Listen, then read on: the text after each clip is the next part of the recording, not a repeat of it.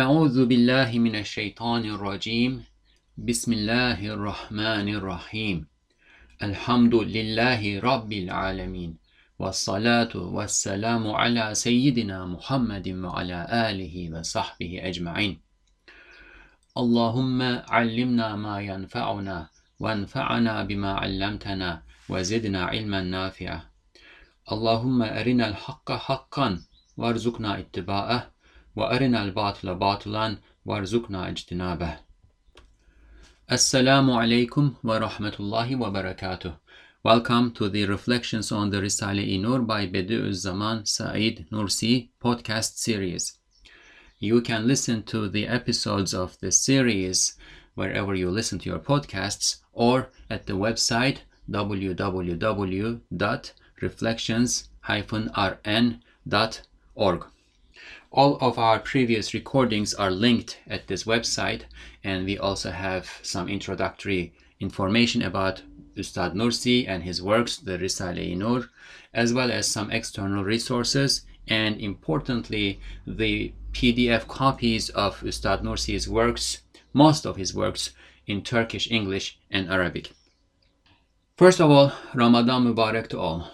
This is the first days of the Ramadan of 1440 or 2019, and I actually debated quite a bit whether to do the treatise on Ramadan and fasting in this episode and the coming few episodes, or continue with the program that we already had. And in the end, I decided that we already have two readings going on the 10th word and the 20th flash, and I did not want to add another one. However, Ustad Nursi has a beautiful, beautiful treatise on Ramadan and how to understand fasting and how to benefit from fasting, how to increase our faith through fasting.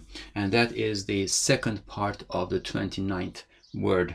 Those who have some extra time and who are interested can go find us either on the internet or at the website that I already mentioned and read it themselves. Inshallah, at some point we are going to do that as a reading here too, but for the time being I decided that it would be better for us to continue with what we already have. And what we have today is the 20th flash. We are going to continue with the fourth cause in the 20th flash, and when we say cause, we are referring to the causes that Ustad Nursi is giving us in response to what he called a confounding or dreadful question at the beginning. And the question was, how and why disbelievers, people of the world, worldly people, agreeing with each other, working with each other without rivalry with regard to their worldly affairs.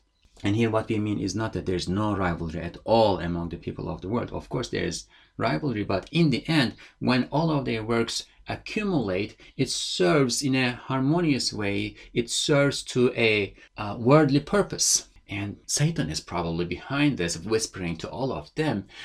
But Ustad Nursi is asking this question: how do they work without rivalry in their worldly affairs, in a state of agreement and concord, while believers who are receiving their message, inspiration from the same source, from God, that they are all being directed by the same Quranic and prophetic message, while this is the case, they are not working with each other in a state of agreement. To the contrary, they are in discord.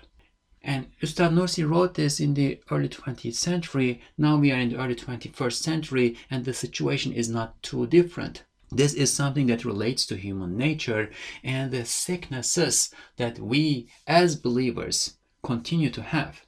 And the disbelievers also have that. The disbelievers have worse sicknesses. It is not comparable. But for reasons that Ustad Nursi is explaining here, when we don't pay attention to these sicknesses among the believers, they lead to discord. So we went through 3 of them. We have a total of 7. Today we will start doing the 4th, and I'm not sure if we will go on to the 5th or not. In the past episodes, my intention was to read more than one cause each time, but that did not work out. So we will begin with the 4th cause and see what happens, inshallah. Bismillah. 4. sebep, 4th cause. Ehli hidayetin rekabetkârâne ihtilafı akıbeti düşünmemekten ve kasr-ı nazardan olmadığı gibi ehli dalaletin samimane ittifakları akıbet endişlikten ve yüksek nazardan değildir.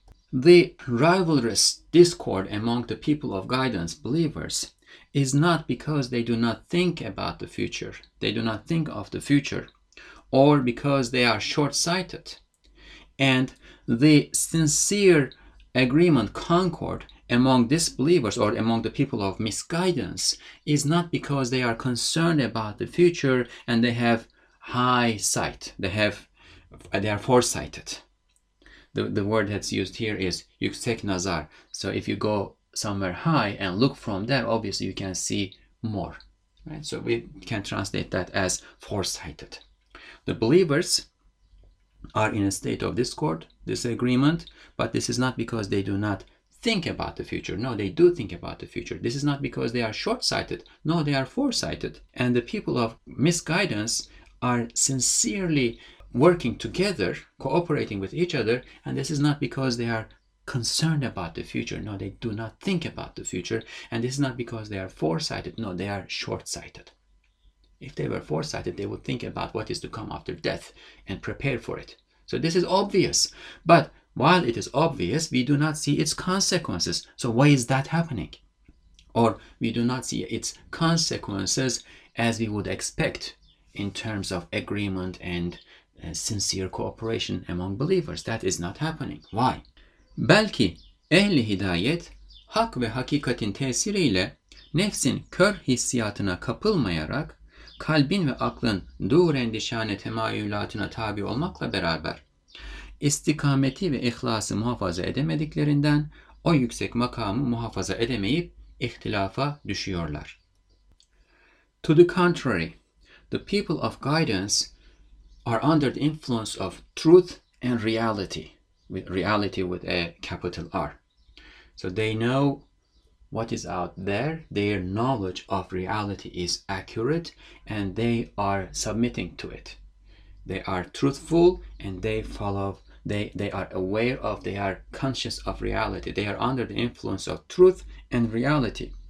And because they are under the influence of truth and reality, the higher reality, when there is a hereafter, I'm going to go there, and therefore I need to prepare for it. And my soul, my compulsive soul has these compulsions that lead me to evil, and I'm not going to listen to that. I'm going to stay away from that. Because they are under the influence of truth and reality, they do not submit to the blind senses, sensations, desires of the compulsive soul, and they instead follow the inclinations of the intellect and the heart that are concerned about the future. So they follow the inclinations of the heart and the intellect that are concerned about the future. So this is what we will grant from the beginning. However, they cannot preserve steadfastness. They cannot stay steadfast on these inclinations that are coming from the heart and the intellect, and they cannot preserve ikhlas, sincerity in purpose, purity of purpose and intention. And because they cannot preserve steadfastness and ikhlas, they cannot then preserve that high elevated station that they reach because of their following of the heart and the intellect and awareness of truth and reality. They cannot preserve that high elevated station, and they fall into discord. Ehli dalalet ise nefsin ve hevanın tesiriyle kör ve akıbeti görmeyen ve bir dirhem hazır lezzeti bir batman ilerideki lezzete tercih eden hissiyatın mukteziyatıyla birbirine samimi olarak muaccel bir menfaat ve hazır bir lezzet için şiddetli ittifak ediyorlar. People of misguidance, on the other hand, are under the influence of the compulsive soul and vain desires. And because under the influence of the compulsive soul and vain desires, they are blind to the future. They do not see the future, and they follow senses, sensations, desires that are blind, don't see the future, and prefer a dirham, an ounce of ready pleasure to a batman, several kilos of pleasure in the future. So they see something before themselves, in front of them. It's a small pleasure. And they do not know that if they are careful about how to handle this pleasure, if they do handle it in the right way, they may acquire kilos of batman, more than 4 kilos of pleasure in the future. They do not know this. Or if they do it, they are heedless to it. And because they do not care about this, either don't know or don't care about this, they focus on that ounce of pleasure, ready, present pleasure, and they prefer it over kilos, pounds of pleasure in the future. Why? Because they are follow of the blind inclinations of blind requirements, blind demands of their sensations, senses, and desires that come from the compulsive soul. And they do cooperate with each other for an instant benefit and ready pleasure. Instant gratification. They are following instant gratification. They do not have a concern about delayed gratification that relates to the hereafter. They don't know it, or they don't care about it. They are heedless to it. They are following an instant gratification, ready benefit, and because they are following instant gratification, this leads them to cooperation with each other because they see their benefit in that cooperation. How? We will explain. Evet, dünyevi ve hazır lezzet ve menfaat etrafında aşağı kalpsiz nefisperestler samimi ittifak ve ittihad ediyorlar. Yes, following a worldly and instant pleasure and benefit, heartless people who follow their compulsive souls are sincerely cooperating and uniting. People who are heartless or whose hearts are dulled, whose hearts are not functioning the way they should be functioning. The heart is the faculty that knows God. The heart is the faculty that attributes value to what the intellect and the other senses perceive and interpret. So the intellect measures. This is bigger than this is smaller than this relates to this does not relate to that. It relates and measures, whereas the heart attributes value to it. Their hearts are not functioning in the way they should be functioning. They have become egoists or egotists. They are worshipping themselves, their compulsive souls. They are following the desires of their compulsive souls. And because of this, they want an instant gratification. They want a ready worldly pleasure, worldly and ready pleasure and benefit. And because they want this, they sincerely cooperate toward it and unite. El hidayet, ahirete ait ve ileriye müteallik semerat-ı uhreviyeye ve kemalata kalp ve aklın yüksek düsturlarıyla müteveccih oldukları için esaslı bir istikamet ve tam bir ihlas ve gayet fedakarane bir ittihat ve ittifak olabilirken enaniyetten tecerrüt edemedikleri için ifrat ve tefrit yüzünden ulvi bir menba-ı kuvvet olan ittifakı kaybedip ihlas da kırılır ve vazife-i uhreviye de zedelenir. Kolayca rıza-i ilahi de elde edilmez. The people of guidance follow the principles or the guidance of the heart and the intellect. And these are elevated, lofty principles and guidance. They follow the lofty guidance of the heart and intellect. And because of this, they turn to, they are facing, they incline to, they want, they desire, they are focusing their attention on what? On benefits, fruits, and perfections of the hereafter. They are focusing on fruits and perfections that are related to the future and that belong to the hereafter. So they are following the fruits of the hereafter. They are following the perfections that are to come in the future. Why? Because they are following the principles and guidance of the heart and the intellect. So this is all good. And because of this, it is possible for them to attain an essential, well-grounded steadfastness and a complete ikhlas complete sincerity of purpose, purity of intention, and a perfect unity and cooperation that is based on utmost selflessness, a complete unity and cooperation based on self-sacrification. So they are able to do this. The fruits that they desire are in the future, and therefore they can sacrifice themselves in the temporary context of this world. They can do it, and therefore if they each are selfless and self-sacrificing, this is the perfect ground for them to cooperate. Therefore, it is possible. Cooperation and unity is possible among the believers. That is what we would expect. However, they cannot strip themselves off of their egoism, I-ness. We talked about this before. Enaniya, ana, the sense of me, the I monster.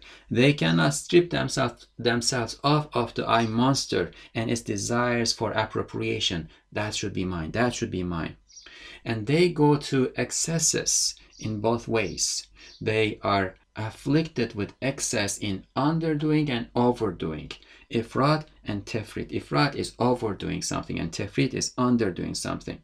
And because of these three things, because they cannot strip themselves off of their I monster, and because they sometimes lose measure, because they cannot strip themselves off of their I monsters, they lose measure, they lose criterion, and then therefore they can overdo and underdo, and because of this they lose concord and cooperation, which otherwise is an elevated, lofty source of power and strength. They lose that, and as a result, their ikhlas, sincerity in purpose and purity and intention is also broken, and their duties, responsibilities that relate to the hereafter are also harmed as a result. And this is a really sad situation. While they have the grounds for such beautiful cooperation and unity, and therefore the ability of attaining strength and elevated, a lofty strength, they lose ikhlas, and their duties that relate to the hereafter are also hurt as a result of this. And because God's pleasure is in those duties, in those responsibilities that relate to the hereafter, and it is in unity and concord among believers, they cannot attain God's pleasure easily either. So what is going on here?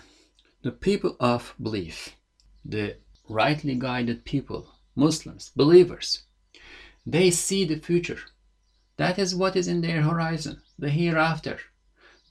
When they think about the future, they see death and the intermediate realm after death.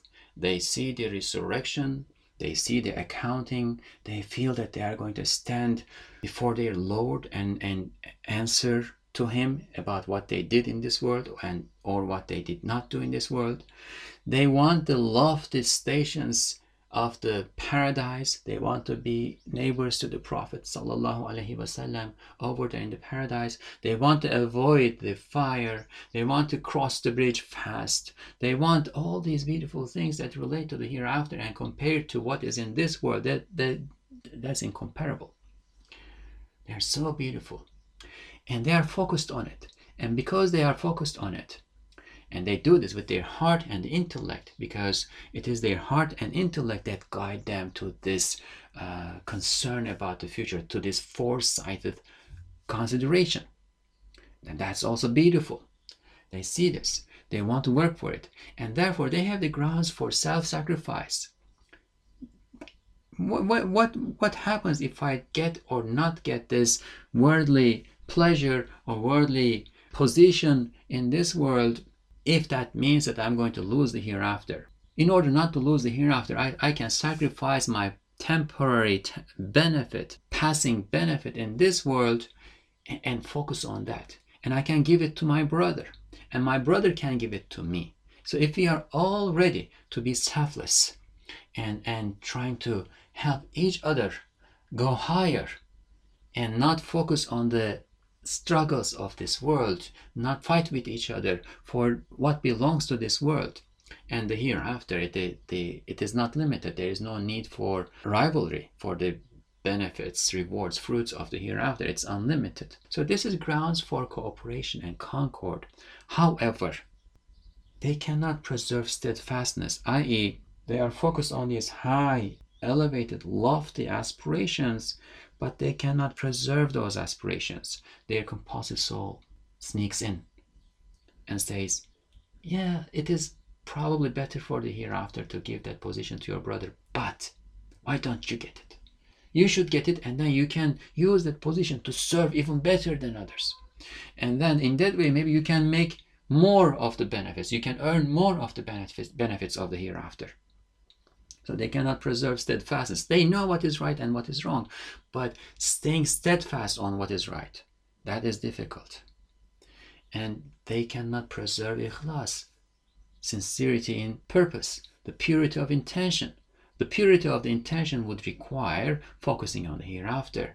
But then again, the Satan comes and whispers, the compulsive soul says things, the world is attracting us, and then there are the people who say this and that, and we are so concerned about what people think about us and what they say about us, and so on and so forth. They lose direction. They lose direction, and because they lose direction, they fall into discord. They cannot cooperate in that complete way that would otherwise produce, give them, yield a lofty, elevated strength. Whereas people of misguidance, they cannot see the hereafter. They are focused on here and now, instant gratification. And because the nafs now is desiring it, whatever it takes to acquire it, and this usually takes cooperation with others, they'll do it. Their intellect and their heart is already bypassed. They are put on the side. And the instant gratification that the nafs, the compulsive soul, desires requires cooperation, so they'll do it. So this is not because they are foresighted. No, they are short-sighted. But in their short-sightedness, there is a steadfastness because the gratification is instant. This is not even steadfastness because there is no path to stay steadfast on. Everything is happening here and now, and cooperation is what yields the highest level of benefit for them, and therefore they are going to do it. So this is a diagnosis. As in the previous causes, Ustad Nursi is first diagnosing the problem, and then he is going to offer the solution for it. And the solution is this. Bu mühim marazın merhemi ve ilacı el-hubbu fillah sırrıyla. Tarika hakta gidenlere refakatla iftihar etmek ve arkalarından gitmek ve imamlık şerefini onlara bırakmak ve o hak yolunda kim olursa olsun kendinden daha iyi olduğunun ihtimaliyle enaniyetinden vazgeçip ihlası kazanmak ve ihlas ile bir dirhem amel, ihlassız batmanlar ile amellere racih olduğunu bilmekle ve tabiyeti dahi sebebi mesuliyet ve hatarlı olan metbuiyete tercih etmekle o marazdan kurtulur ve ihlası kazanır, vazife-i uhreviyesini hakkıyla yapabilir. This is one sentence, but it is packed. I guess we will need to work on it a bit. So the salve or remedy for this important sickness, so if we are going to diagnose it from the very beginning, it is a sickness, not being able to preserve steadfastness and therefore losing ikhlas. That is a sickness. Overdoing and underdoing, that is a sickness. And these are sicknesses of the self. We are doing psychology here, spiritual psychology. These are sicknesses of the self. And these sicknesses have remedies. What is the remedy? The remedy comes from the secret of al-hubbu fillah, to love for God. To love for God.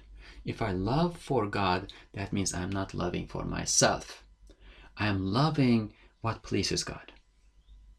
I'm loving whom God loves. God loves his Prophet, sallallahu alaihi wasallam. I love the Prophet, sallallahu alaihi wasallam. And people will probably remember the hadith with Umar radiallahu anhu. He goes to the Prophet sallallahu alaihi wasallam and says something like, "Oh Prophet, or Ya Rasulullah, or the Messenger of God, I love you more than everything but myself. And the Prophet ﷺ says, "Oh Omar, you won't have true faith, you won't have complete faith until you love me more than yourself." And Umar radiallahu anh thinks a little bit. I don't remember the details now. Maybe he goes, contemplates this a bit, and then comes back to the Prophet ﷺ and says, "Oh, the Messenger of God, I love you more than myself." And the Prophet ﷺ says, "Now, Ya Umar, now, O Umar, now you have attained it." Why? If you think of it, if you did experiments and observations and so on and so forth, what you would find out would be that the one thing that everybody loves the most, all humans love the most, of course this is before the intervention of the intellect and the heart, is one's self. In worldly loves, in all kinds of worldly loves, what we actually love is the benefit, pleasure that we derive from what we love. I love, let's say, watermelon. Do I love the watermelon, this green object with a green rind and red flesh in it and seeds and so on and so forth? Do I love it? What does that mean? What does it mean that I love it? I love its taste. When I eat it, it gives me a sensation in my mouth, on my tongue, and that activates some part of my brain that says, "Oh, this is good, I want more of it." That's what I love. We love our children. Again, I'm talking about worldly love. We love our children. What do we love in our children? Well, there is a pleasure in playing with children. There is a pleasure in seeing their cuteness. Or perhaps we are thinking, in my old age, this child is going to take care of me. Or perhaps we are thinking of this as legacy and so on and so forth. But there is always this self involved in it. Whereas loving for God is a completely different state of being, state of thinking. When we love for God, we are not focusing on that pleasure that we derive from the thing, but rather we love God, and that's a pure love. That's the innate, pure state of our being. We are created to love God. We are created in the image of the Rahman, and we feel fit. We feel in place when we find ourselves under the gaze of the Rahman, the Merciful One. We are created as a manifestation of the name, divine name, Al-Jami', the gatherer, that gathers all of the manifestations of all of God's names. And in our pure, uncorrupted state, that is where we fit in, and therefore we love God. We love God because God is beautiful and perfect, and beauty and perfection are loved for their own sake, without a reason for an explanation or cause, without a benefit that comes at the end. They are loved for their own sake. We are created to love absolute perfect beauty and perfection. This is our state of being. The way opposite poles attract one another with the magnets, opposite poles attract one another, beauty and perfection attract our hearts, and our hearts attribute that value, and our souls, spirits, attribute that value to beauty and perfection, and they love it. They're attracted to it for its own sake. So we love God for His own sake, because He is the utmost beauty and utmost perfection. And then we love other things because He loves them, and we dislike other things because He dislikes them, because one wants to please what or who one loves. One loves things for the sake of the one that he loves. We love God, and we love our Muslim brother for his sake. We love God, and we love the Kaaba for His sake, because He designated it as the focus of our attention when we worship. We love the Prophet ﷺ because he is the beloved of God. And because he is the most beloved to God, we love him the most. This is the true state of things. But at another state, which is also acceptable, we love the Prophet ﷺ more than ourselves because he is guiding us to utmost benefit in the hereafter, to God's pleasure, to paradise. That's what he is calling us to. And ourselves are always commanding evil and pulling us to hell. So visualize this. You are in the middle of two poles. On one side, there's this pole that pulls you to this beautiful, absolute beauty, the paradise and God's pleasure. And on the other side, there is this other pole that's pulling you toward hellfire. Which one do you love more? So loving the self, the thing that pulls to the hellfire, is also an innate thing. It is in our nature. But when we bring our heart and intellect and spirit into the picture and contemplate the situation, we can then recognize that if I love this thing that is pulling me to hell, to a certain extent, I should love this other pole, the Prophet ﷺ, and God's rightly guided servants, slaves, scholars, awliya, friends of God, salihun, the righteous people. Anybody who calls us to the right path, we love them a lot more than we love our compulsive souls, ourselves. And this is something that needs to be cultivated. It does not come immediately. It is something that needs to be contemplated and cultivated. And this is why Ustad Nursi is giving us these directions, this guidance in this one sentence. To move with the secret of al-hubbu fillah, I love for God, not for myself.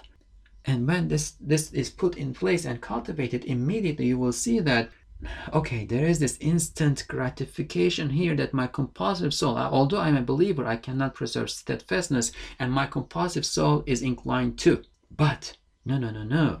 I love something else more than this instant gratification, instant benefit. I love something else where God's pleasure is more. And I love that more. I'm going to be inclined to it more. And this is how steadfastness is established. To move with the secret of al-hubbu fillah. And by moving with the secret, to do some certain things. For instance, tarik-i hakta gidenlere refakatla iftihar etmek ve arkalarından gitmek. To be proud of following or befriending those who follow the path of truth, and to follow them step by step wherever they go, to follow them, to chase them. Whom? Those who follow the path of truth. Tariq al-Haq, the path of truth. And where is truth? Truth is established in its perfect state in the revelation. In revelation. As human beings, we are all limited. We can have the loftiest aspirations and loftiest intentions, and we can look around and try to understand reality as reality is with the best of intentions, with utmost sincerity. And we can cultivate this to such an extent that we may even be exposed to realities that are not visible or sensible with the five senses.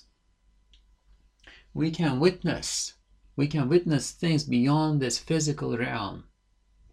And this happens. This happens to the awliya, friends of God, and it also happens to those who are, although misguided, have cultivated their senses to an extent that things are starting to open up to them, but that unfortunately is not a benefit for them, but rather a tribulation. They are so steeped in their misguidance that God is letting them be and giving them access to these things so that they will be further steeped. So God has, maybe not be among those, but God has turned his gaze of mercy away from them, and their tribulation has increased, their testing has increased. Maybe not be among them. So one can cultivate his faculties, his heart, his intellect, his secret in the heart. There are all these senses that we do not clearly sense unless we attain it. sometimes in a dream, in a state of dream, sometimes in a wake state. And we can have access even to that metaphysical realm. Yet, we are still limited in our perception. Even there, we are limited by the limitations of our faculties that cannot perceive reality as reality is completely, because it is so big and complicated. God is the one who has complete perception, comprehension of reality as reality is, and he gives this to his messengers through revelation. So, Tariq-e-Haq, the path of truth, is a path that is built on revelation. And this is why, as a side note, this is why there is no tariqah without sharia. There is no path that leads to truth, reality, to God without sharia, without the guidance and regulation that is revealed to the prophets and that the prophets have passed on to us. And of course, we are talking about prophets, but the messenger of God, Muhammad sallallahu alaihi wasallam, Muhammad al-Arabi, the Muhammad of Arabia sallallahu alaihi wasallam, is the final messenger whose message is universal. Therefore, there is no path that leads to truth, to God, without his guidance. So, Tariq-i Hak'ta gidenler, those who follow the path of truth, are those who follow the Prophet sallallahu alaihi wasallam. So, one who loves for God will be proud of befriending them and following them. Ve imamlık şerefini onlara bırakmak. And he will leave the honor of being the imam, being the leader of the community or congregation to them. This person is on the path of truth. And I want to be the leader here, and I have the charisma, I have the background, I have this and I have that. But he is going on the path of truth. I am going to leave leadership, the position of the imam, the honor of leadership, the honor of being the imam, to him. Ve o hak yolunda kim olursa olsun kendinden daha iyi olduğunun ihtimaliyle enaniyetinden vazgeçip. And on that path of truth, whoever is on that path of truth, there is a possibility that that person will be better than I am. Why and how? That's simple. It is possible. This is within the realm of possibility. But why should I think this way? Because I know my sicknesses. I know my blames and defects and blemishes and deficiencies and sins. I know my deficient position before my Lord. I know my inside. I don't know anybody else's inside. None of us has access to the hearts of other people, what is in the hearts of other people. I know that if my inside was turned outside and there was a smell that was associated with sins and blemishes and defects and deficiencies, I would be stinking. But I don't see other people's insides and I cannot smell anything from them. Therefore, there is a possibility that their inside might be worse than mine, but I don't know that. This is what I know is my inside, and that's what's certain for me. And when certainty and doubt are put one next to each other, it is obligatory on us to pick certainty. Therefore, it is quite possible that any person that I see on this path, and we are not talking about people outside the path, because we know that they are designated as misguided by God and his messenger. But anyone who is on this path, who is a believer, who is Ahl al-Qibla, who is praying his prayers and turning to Qibla, to Kaaba when they pray, I know that anyone on this path can be better than I am. This is a very probable thing, and that is how I should be thinking. And when I think this way, Ustad Nursi says, by thinking this, to give up one's sense of I-ness, one's I monster. He is better than me, and I love for God, and this thing needs to be done. He is better than me. Let me have him do it. Let me prefer him over myself. Let me give up this I monster who wants everything for himself, for itself. And in this way, to earn what? To earn ikhlas. By doing this, one earns ikhlas, sincerity in purpose. What is my purpose? My purpose is to serve God. So what matters here is that the service is being rendered. He is better than I am. He can render this service better than I, and therefore I'm going to let him do it. İhlası kazanmak. In this way, to earn sincerity and purpose, the purity of intention, and also to think, İhlas ile bir dirhem amel, ihlassız batmanlar ile amellere racih olduğunu. To think that an ounce or even an iota of deeds, acts that are done for the sake of God as a form of worship, or acts that we think that we are doing it for the sake of God, doing it, an iota of it, an ounce of it, or even an iota of it, with ikhlas, with sincerity in purpose and purity of intention, is preferable over batmans of, kilos and kilos of, tons of deeds that are done without ikhlas, that are done without sincerity in purpose. And we talked about this before. Ikhlas is the coefficient. Let's think, if I donated $1 for a good cause, for a cause that is going to please God, and my ikhlas is $1 billion, that $1 became $1 billion.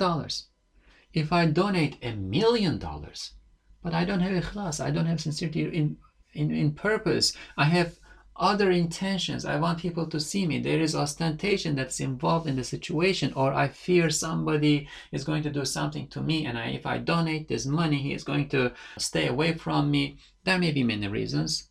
Anything but God's sake, anything but ikhlas.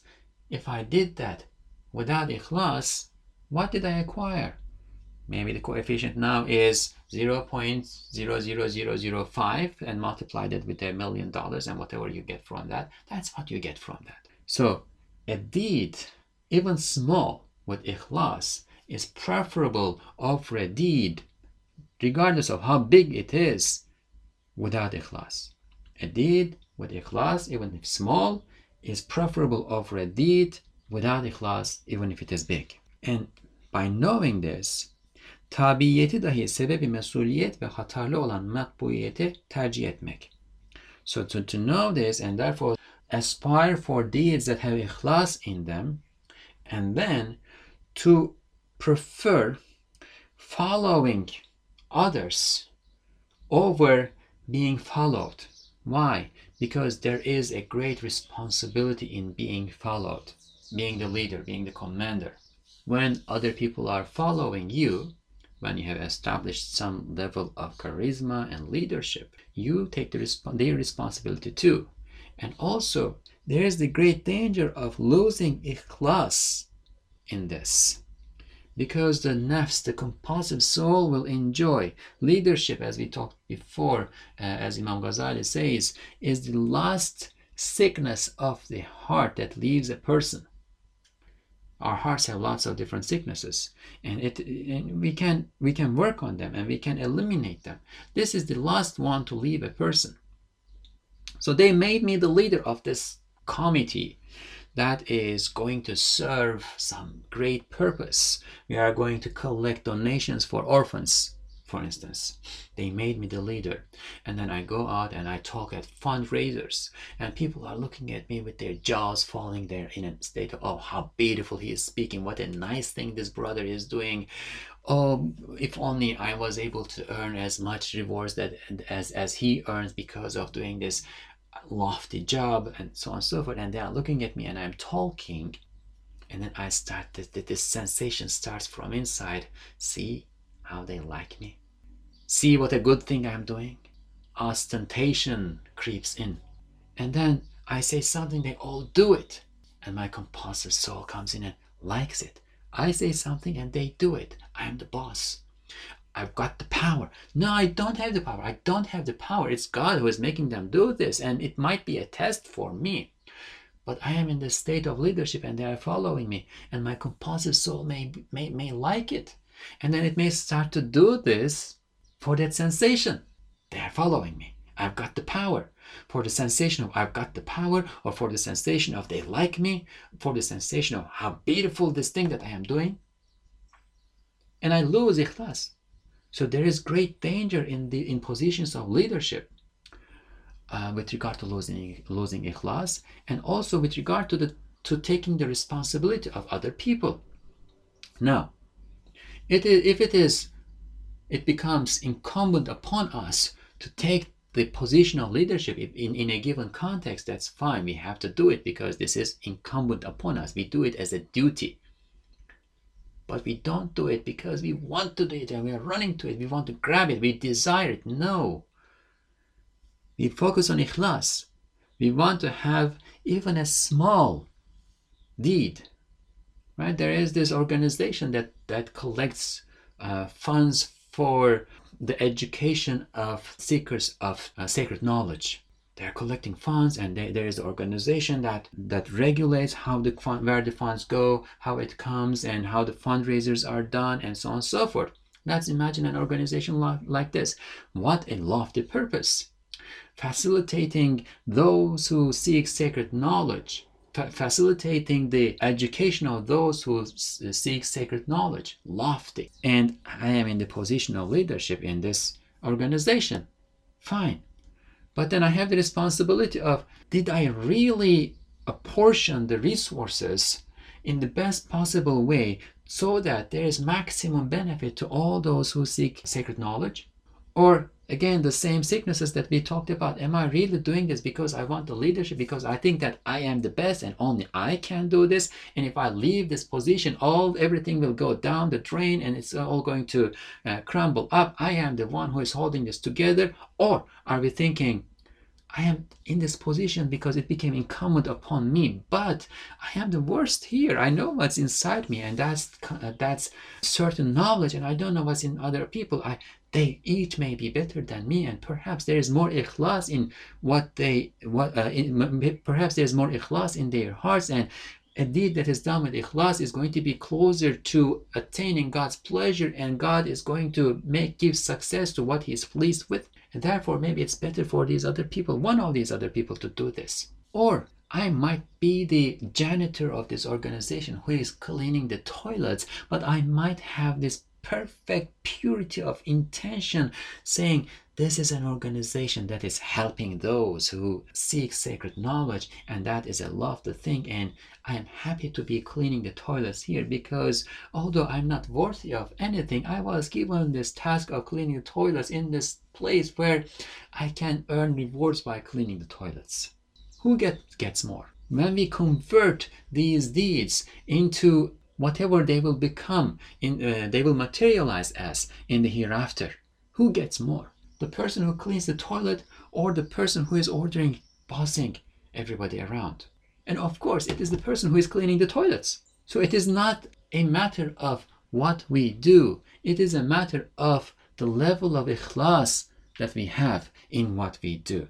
And this entails preferring the position of following others over the position of being followed. With all of these, this person can save himself from that sickness, the sickness of the eye monster and everything else that comes with it, and earn ikhlas, earn God's pleasure. And therefore, he can fulfill his duty that relates to the hereafter in the way that duty deserves. Haqqila. He can give its due to this duty. We can be in positions of duty and we may be doing our job, but not in a way that position really requires, not in a way that is really due to that position. And also, we should start to recognize that in all of these, Ustad Nursi is talking about wazife ukhrawiyya, responsibilities that relate to the hereafter. And this is something that we also need to start thinking about. This is something that comes in when we read the Risale-i Nur. It is not only about proving the truths of faith, right? That's what we did. We read from the first word through the 8th word, and in all of those we cultivated a good sense of reality as reality is. We talked about Basmala, Bismillahir Rahmanir Rahim, and how everything says Bismillahir Rahmanir Rahim. We talked about the manifestation of God's beautiful names on things. We started to get a glimpse, a brief glimpse of that reality, because the reality of things is God's names. And then we talked about our position as slaves of God. Why are we here in this world? Why should we be worshiping? Why should we be in a state of worshipful slavehood before our Lord? And prayer, the importance of prayer in that. And we talked about the importance of apportioning our time, that we give at least 1 hour out of the 24 of our days to worshiping God. And then we talked about selling ourselves to our Lord, to God, and what that means. I'm not going to go into the details of this. That's all in the first through 8th words. And then we had the 7th and 8th words that give us a beautiful and comprehensive depiction of reality as reality is, involving this world and the hereafter, and how this world and our state in this world relates to the hereafter and our state in the hereafter. Then we talked about the allocation of the times of prayers, and right now we are reading about Ikhlas and the proofs of the existence of hereafter and bodily resurrection and so on and so forth. And these are very important truths, realities. This is very important fundamental knowledge that we have cultivated and we are cultivating. But knowledge has its due. At the beginning of this treatise, we read a hadith or a saying, but regardless, a truthful saying that explains a beautiful and very important, significant reality.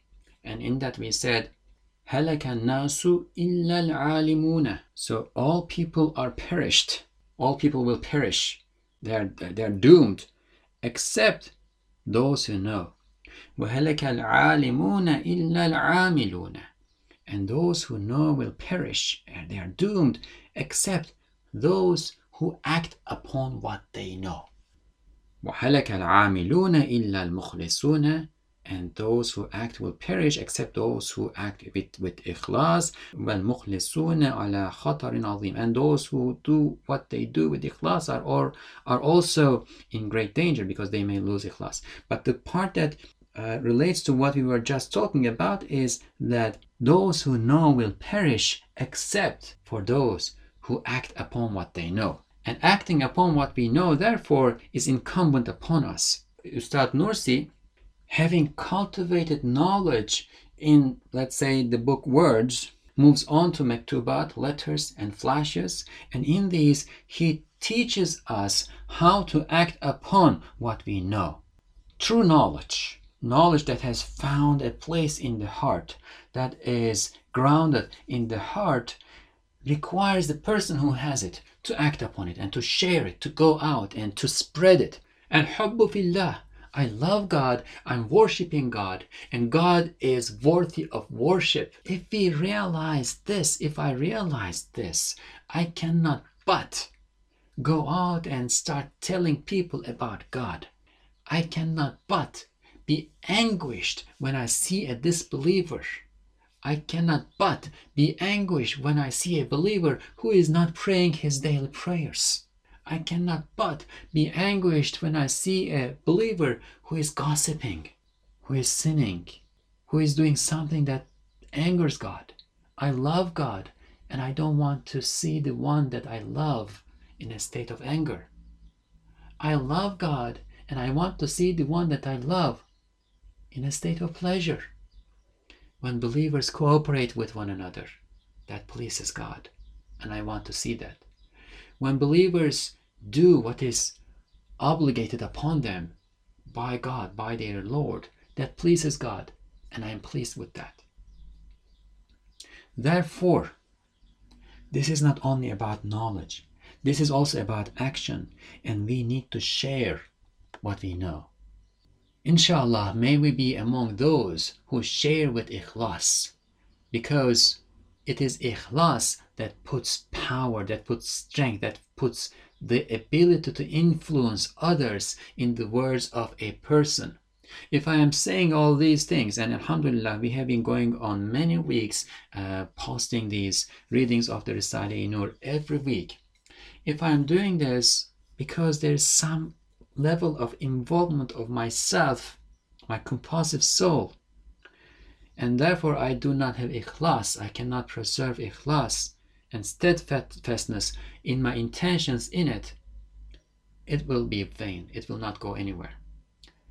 If I am saying it with ikhlas, then that means that what was put in Ustad Nursi's heart is to some extent being conveyed through these podcasts to the hearts of those who are listening to it.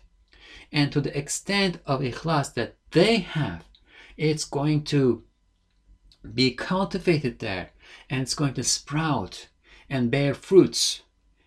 And there will be, inshallah, hundreds, thousands, millions of people who are going to eat from those fruits. True knowledge that is acquired with ikhlas and that's kept with ikhlas, is like that tree, is like that seed. It doesn't just fall there and rot in the heart. It doesn't just fall into the heart and disappear to a corner. No, it sprouts and then becomes a tree, and then the tree bears fruits, and then people eat from those fruits. May we be among those in whose hearts tremendous, giant, great trees grow, and tasty fruits come out of those trees, that those trees bear tasty fruits, and that we bend down our branches so that people can pick them easily and eat, and they can also benefit. And then the seeds of those fruits then fall into their hearts, and this keeps spreading on and on and on. Inshallah, this is knowledge that we need to cultivate in our hearts and then share in the form of beautiful fruits. And something else that relates to this that Ustad Nursi says is recorded at the end of his book, the letters, in a section of that book that is called the Seeds of Truth. And this is the 32nd truth. It is brief notes. This is the 32nd truth. Ustad Nursi says, Alim-i mürşid koyun olmalı, kuş olmamalı. A scholar, a person who has knowledge and who is a guide, a scholar guide should be a sheep, not a bird. What does that mean? He explains. Koyun kuzusuna süt, kuş yavrusuna kay verir. The sheep gives milk to its lambs, to its baby. The bird gives regurgitated food to its chicks. And what a difference between regurgitated food and the milk in terms of the benefit that the baby can derive from it. One is digested and prepared in the perfect shape that is the perfect match for what that baby needs. Whereas in regurgitated food, God gives the capacity to digest it to the baby chicks, but the milk is already digested and ready to go on to the body as energy. The regurgitated food, on the other hand, depends on the ability of the receiver to digest it.